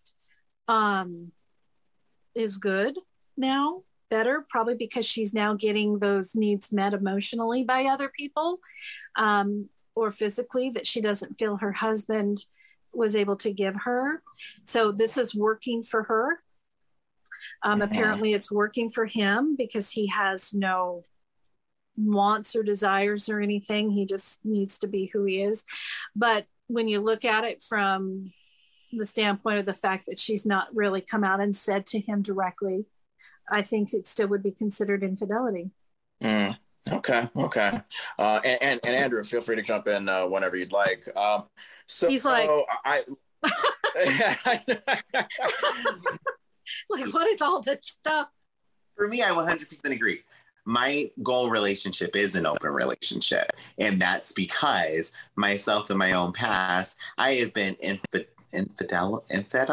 No, infidel is I have. Don't be an infidel. Unfaithful? Are you trying to think of the word unfaithful, or? Right. Well, I've been the cheater in multiple relationships. Okay. So you've been the unfaithful partner, or the wayward spouse, or whatever they call it. Yeah, maybe the wayward spouse, something like that. And I'm like, I understand my concept and why I cheated and what's behind it, because there were needs that weren't met by my partners. And there was also expectations that weren't clearly set for what this relationship's going to be.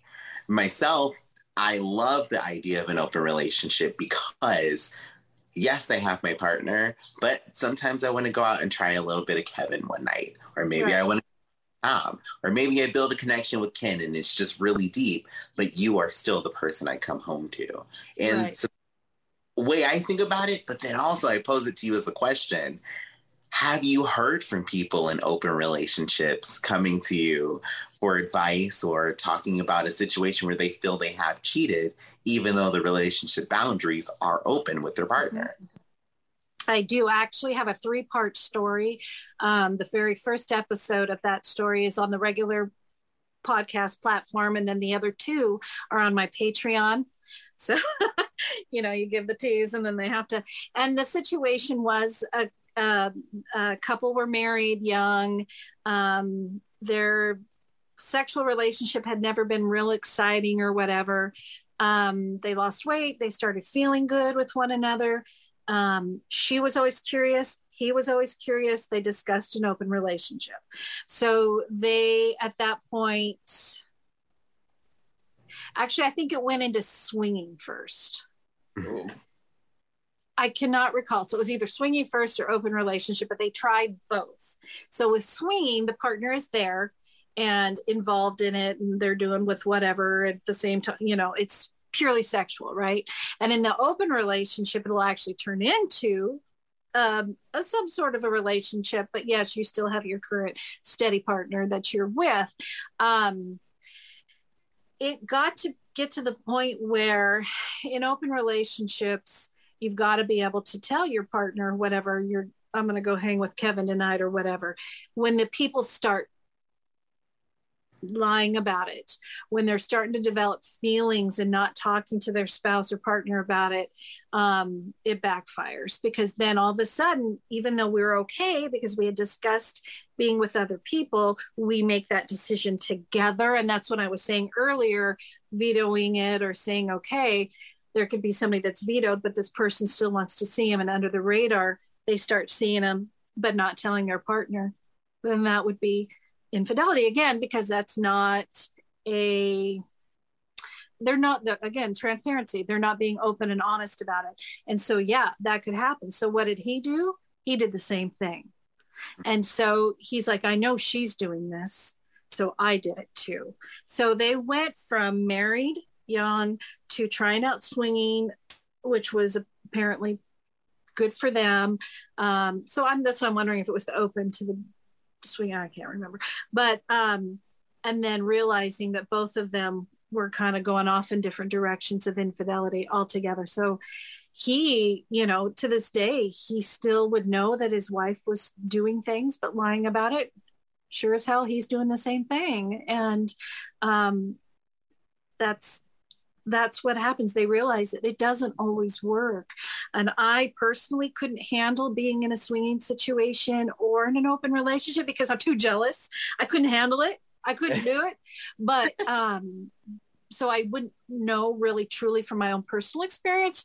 But from what I've learned, I can easily see how if your partner isn't meeting those needs, and all of a sudden, even though they've given you permission and they're okay with it, and you see this person that suddenly is, all of a sudden, it just really puts your marriage at risk. So I really think it takes a unique set of circumstances and people and personalities and open-mindedness to be able to truly survive relationships like this. And people will say they'll be jealous, even in polyamorous at first. They're like, but shoot, even though I'm there, it was hard for me to see my husband with her, or whatever. And so I think it's hard on people. And from what people have told me, it was, yeah. Yeah.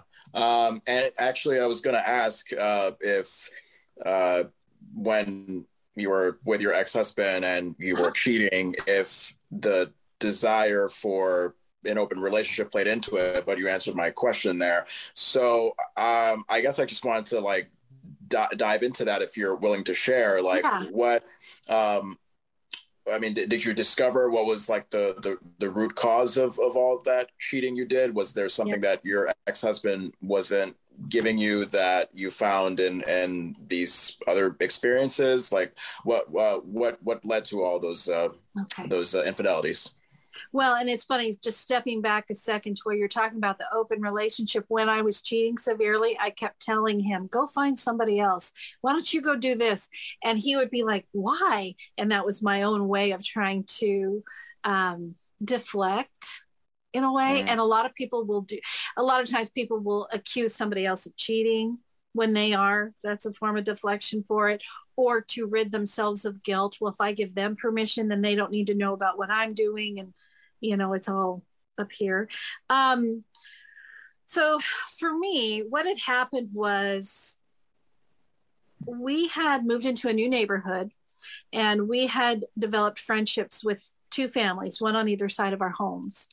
And we'd all go camping and hang out, and it was fun. And one of the neighbors, he pissed me off more than ever. He just irritated the hell out of me, and I couldn't stand him.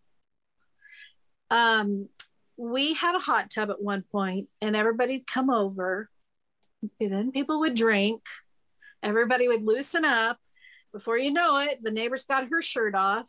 Oh, why not? We'll do this. I mean, there'd be times when one of the neighbors was just bent over talking to me in the hot tub, and her husband was screwing her from behind. I mean, it just really became a very, people thought we were swinging. We weren't. There were inappropriate things when people were drunk with one wife trying to screw around with a husband, and but people were there, but it would piss off the other wife or whatever. So eventually the person that I absolutely hated and couldn't stand, for whatever reason, it turned into about a 3-year affair with him. Nothing more than just sneaking around, right? And this wasn't his first rodeo. I mean, this man had probably cheated on her multiple times. In fact, he told me that if I ever said anything, he would kill me. Wow. And so, I never revealed that information to anybody. I'm sure if anybody's watching this video and sees this, they'd see it, but this has been a long time, and there's been a lot of things have changed in life now. So it's in the past, and it is what it is, and it's the truth, and it's good to be honest about it. When my husband found out, now this wasn't the first time, because I started having an affair with somebody else at the same time, and I told him about that. But I never told him about the neighbor at that point in time. So we were kind of recovered from that, but it still kind of, with the neighbor, had continued on. And he said to me, and I said, well, so-and-so, she kissed you in the kitchen, or what about her trying to suck his dick?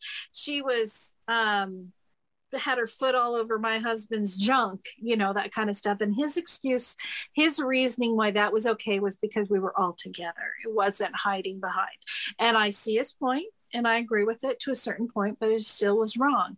And one thing that I learned from my husband that passed away too was I should have never been put in that situation to begin with. As a couple or a spouse, he said, if that had happened anywhere, I would have taken you and we would have left.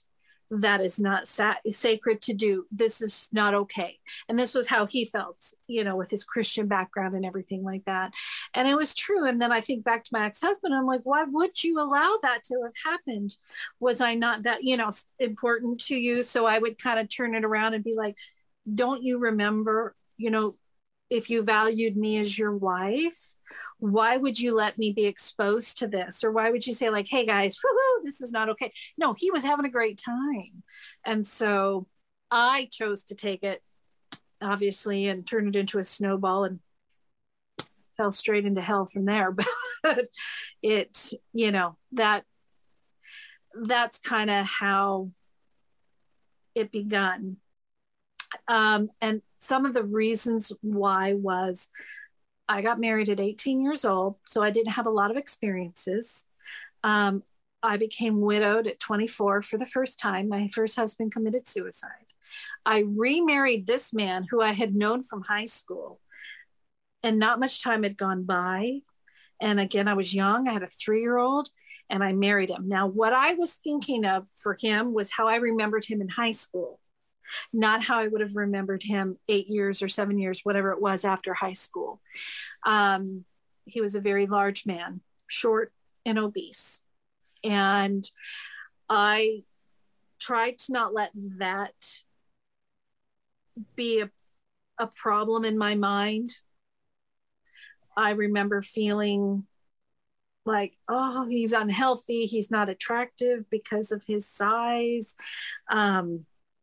We all go through weight fluctuations. I mean, I know I do, so I don't want to be a hypocrite or anything like that, but it was just hard. I didn't want to be around him physically after time. I'm surprised we even have our son because, you know, it was that minimal that I wanted to be with him. Then all of a sudden I have somebody else who is interested in me. You know, it turned into a game. I had been working out at the gym. I was feeling good. Well, if I could get this one, can I get this one? Can I get this one? I didn't care if they were married or in a relationship. It was almost like I had some sort of an addiction, that I'll admit, to that excitement. And a therapist even told me once, you know, you're just an excitement junkie. That pissed me off the way she put it. Again, I can understand what she meant. Had I wished, though, she had put it in more of a professional, like, I feel that you have the need to constantly feel this excitement. I would have understood it. To be called an excitement junkie made me feel like I was a drug junkie or something else that I didn't. Why would you say that to me, kind of a thing? She was right. I just didn't understand what she meant really truly by it. And it was true. As I look back, I can see that, you know, I was living on the excitement. I was living on how much I could get away with. And, you know, I guess in terms of, you know, these wonderful women that are sharing these stories of their infidelities on their podcasts, how were you able to get to a point where you gradually got all these stories just by the numbers? And also, what specifically can you say about you that makes that, or that allows these women and, you know, and also these men, when they portray their side, what is it about you that thinks is so trusting that, you know, these people are, you know, trusting you with their story, and they know that it's going to be shared respectfully? Well, you know, at first it's like, yeah, how do you get these stories? How do you do this? I went into a bunch of groups, relationship groups, and started telling people what I was doing. And I had people say, you know what, I'll share, you know, and it was at the beginning. So as the earlier episodes go versus now, you know, a lot has changed as far as that goes. But a lot of people will say, I've heard your podcast. Your voice is calming to me. It's comfortable. I'm real open and honest about things. I am like, you want to know my story? I tell you everything you want to know. Go listen to episodes 1 and 2. I'm not holding back. Plus, I tell everybody everything is anonymous. The only person that gets the stories are me, and I change names. I encourage if people want to, if they want to bring up, well, we went to Los Angeles, maybe you will say we went to Cincinnati instead. You know, I just try and protect as much as possible, because a lot of people are scared. I know somebody's going to know this.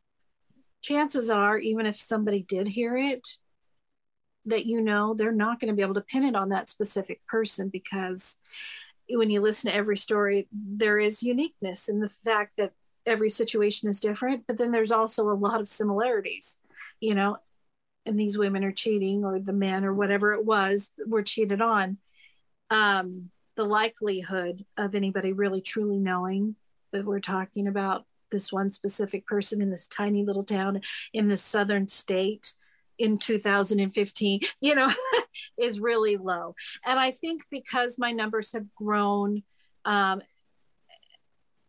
think people are starting to hear it more and more. It, you know, how we are with podcasts, right? As we start to, the numbers grow for whatever reason. I've done a lot of advertisements too, to try and get people to just tune in and know that they're not alone. Or I respond to them. I don't treat them like an autopilot response.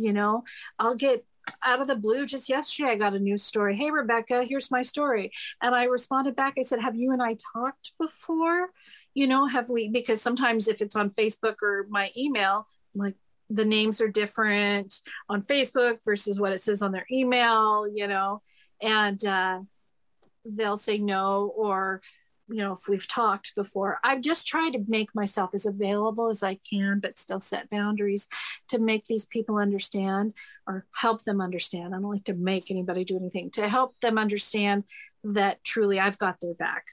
I can relate, I can understand, and it's safe with me. And because I've continued moving forward, I think people can just feel that trust, I guess. I can go to my website. If they message me, I will answer them always. If they're inappropriate, I'm not going to. No, I'm sorry. So, and I'm wondering if you've received any trolling feedback, that sort of reinforces this stigma that, when women cheat, it's just a trashy thing that we should judge endlessly. Have you received any feedback like that when there's response to your podcast? Yeah, especially at the beginning of the podcast, when I first started putting it out. So within that first year. And so I started in October of 19. So I would say into, the spring of 20 and on, I didn't really receive anything negative last year. I will get perverts that think, we're talking about women cheating, and then then they want to send me some disgusting pornographic type weird story, and it's usually a man that does this, and I'm like, dude, this isn't what I do. Goodbye.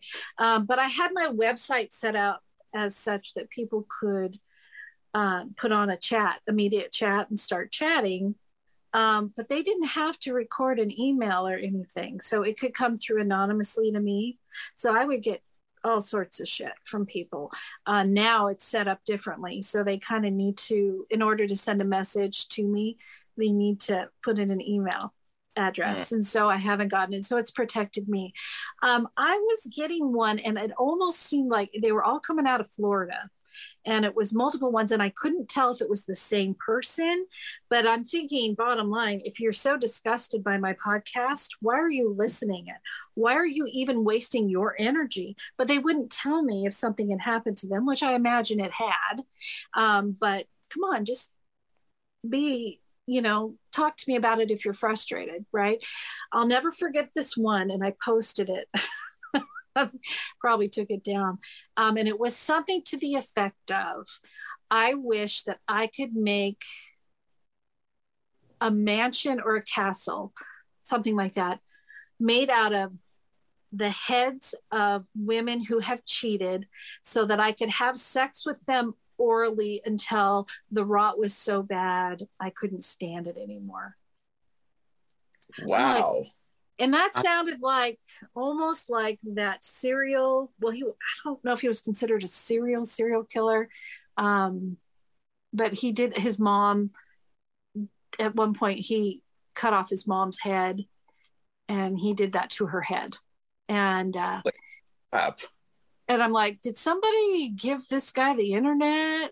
And this was back a long time ago when it happened, but he's still living. I just off the top of my head can't remember his name. He's just a big, like 6'5" guy. And they did a TV show on his character where he was being interviewed to try and understand why he was the way he was and why he had done this. And he was talking, and it's online and stuff. And what you see his mom's head, but he would with her head. And so when I first read that, I was like, I think I bursted into tears because I didn't quite know how to handle it. And then I got mad, and then I posted and made a comment of, hey, who let what's his butt on the computer, trying to make a lighthearted about it. So I'd get things like that. Other ones would be just like, women are just these terrible, horrible people, whoever cheats, in the sanctity of marriage. But it was always women directed, not necessarily anybody, instead of saying, you know what, I see what you're doing and I disagree with it, blah, blah, blah, blah. And I always explain to people, you know what, I'm not condoning it, but it's happening out there. You know, let's talk about it. Let's not lie. Let's not make it fake. Let's not make it pretty. Let's be real. This is the truth. This is what happens. It's like when people try and erase history. Don't do that. It is what it is. We can't change it. Let's see what we can do going forward. And I just want to, again, the whole purpose of it was for me to try and make a difference. And I know that I am making more of a positive difference to the majority of the people, as opposed to these people that are no counts. If they don't like it, I say, if you don't like it, then don't listen to it. Nobody's forcing you. There's no they say that your haters are usually your most passionate audience. I don't know why there are people out there that like to really just feed out that negative energy. Maybe that's the most satisfaction they're getting out of their daily lives. From the moment you told me that really strange, disturbing castle mansion troll story, I'm looking at Andrew because I want to see what his reaction was. Andrew, because you gave me a facial reaction like you were about to say something. What were your thoughts on that? So first, we all have to acknowledge that when you said that this letter came from somebody in Florida, we all made the face like, of course. Yeah, I saw that with Dad. I was like, I don't know, but then it was just that it would just give me that area in Florida, but it wouldn't say what. It's just like, Florida, you know what you're going to get. Well, you don't now. Like that letter. The other thing, let's make sure that gets over to the FBI. I really feel like this person is a serial killer and probably needs a little bit of help. And let's make sure somebody sees that. Oh, I've got an obsession with serial killers, and that sounds like the beginning of one somewhere. So, yikes. But aside from that, do you ever hear from people who are the third party in this? So like the person who was maybe the mistress or mister of the person who was being the cheater in the relationship or the unfaithful. Do you ever hear from the person that they were with who maybe one knew about the other partner and then also on the other hand maybe didn't know that they had another partner? Yeah, I do have stories like that. I have some that have come out, and then they may be on my Let's Ponder episodes versus the female infidelity episodes. But I've had a woman, she was like the other woman all the time. For whatever reason, she struggled to be in a regular relationship with a guy that she wanted to be with or whatever. So she ends up being constantly the other woman. So she knows these men she's meeting. And so you might be familiar with that website, Ashley Madison. Have you heard of that? Oh, yeah, we do. Yeah. We do. Yeah, and I actually interviewed the CFO from that. He wanted to come on my show. I was so excited. It was early on when I first had it. I wasn't condoning having them on, but it was interesting to hear his side of why Ashley Madison is there. But aside from that, a lot of times these people will look on sites like that because they want to be the other person. They want to they don't care. And so I've had stories come in where it's from the men's side, where he was always the other man. And so he was hooking up with women who were married. And I polled people asking why. Why do you want to be the other person? What's your benefit to it? And so it's real interesting. A lot of the times for the men, it's like, well, I can have this woman and do all this, but I don't have to clean the toilet or unplug the toilet or kill the spider or take care of the kids. You know, they don't ever want to get in that type of a situation. That person has a husband to take care of that for them. Okay. And then the women, I don't know, you know, I had the one story with the woman being the other woman all the time. And I haven't talked with her in a long time about it.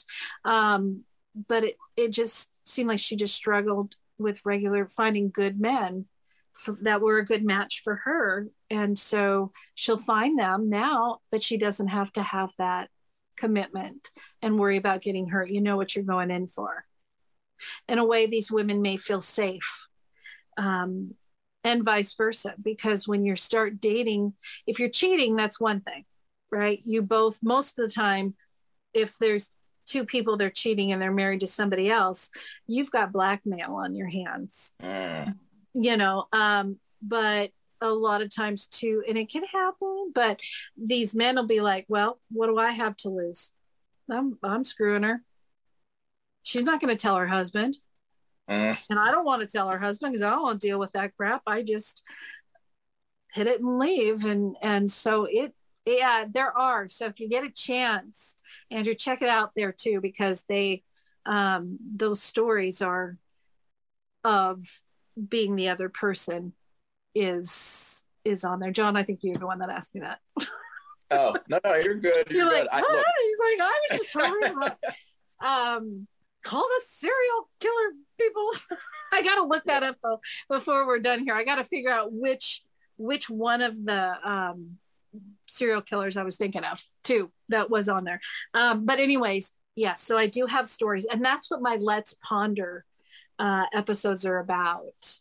Just different topics that a lot of them do consist of infidelity or what happened, but some of them are just goofy, like your weirdest pickup lines, just something to still try and lighten the load, because my podcast is heavy.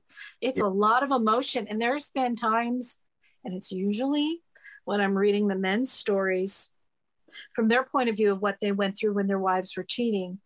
And I struggle reading it because I know what they're going through, because I saw what my ex-husband went through.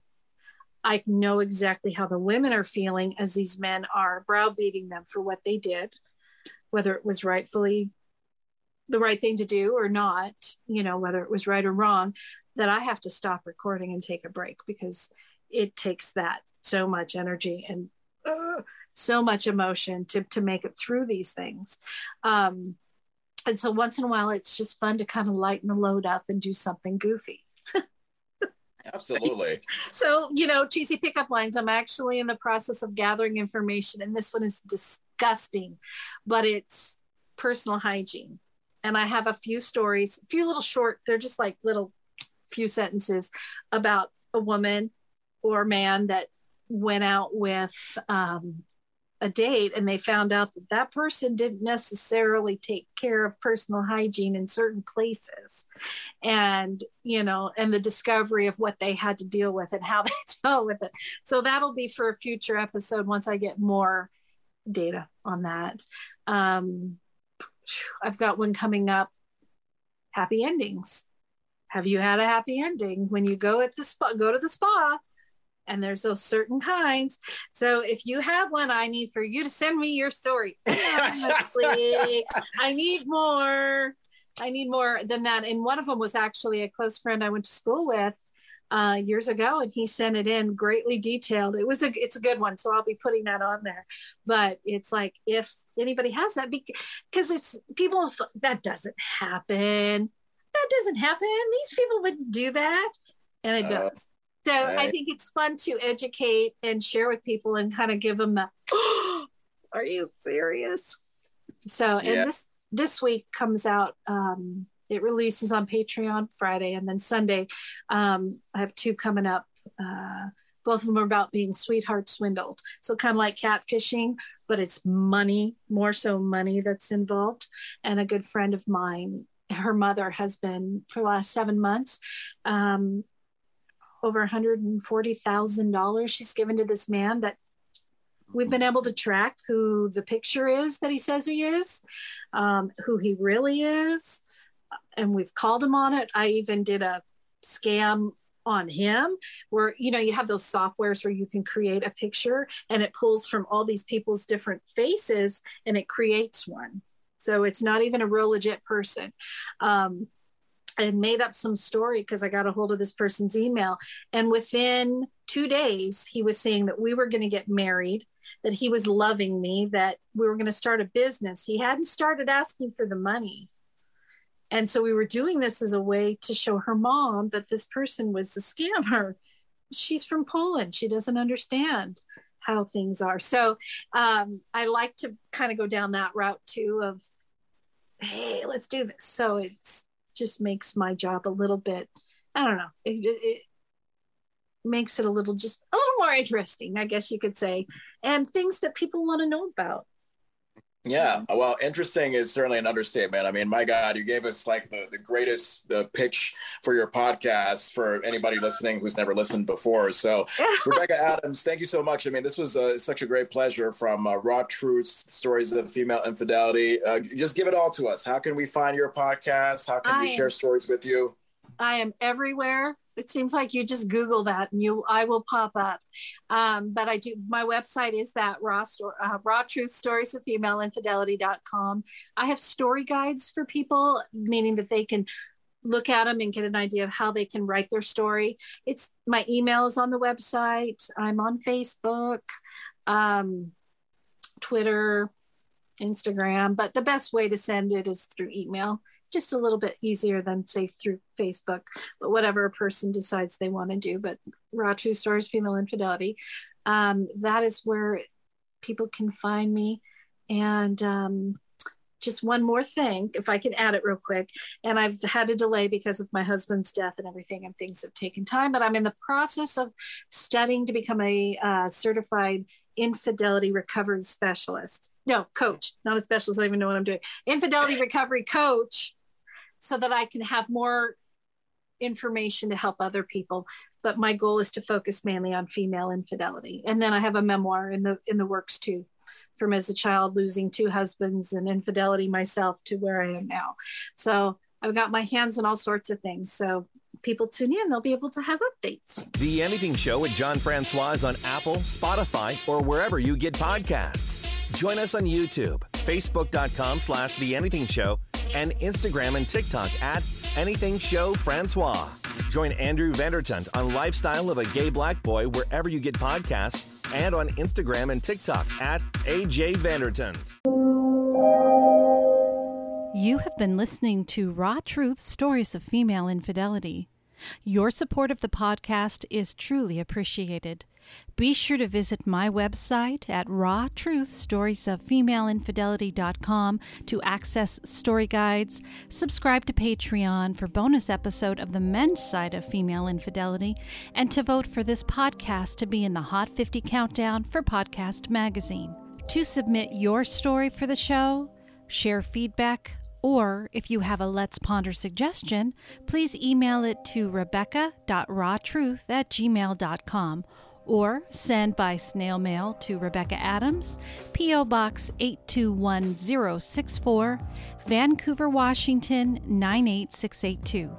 Every story is always anonymous. If you listen on Apple Podcasts, please rate and review the show. Raw Truth Stories of Female Infidelity is produced and edited by Rebecca Adams. You can follow the show on Facebook at Raw Truth Stories of Female Infidelity, on Instagram at Podcast Raw Truth, and on Twitter at Raw Female. Thank you again, and be kind to one another. Be kind to yourself, and always remember, no judgment. Goodbye.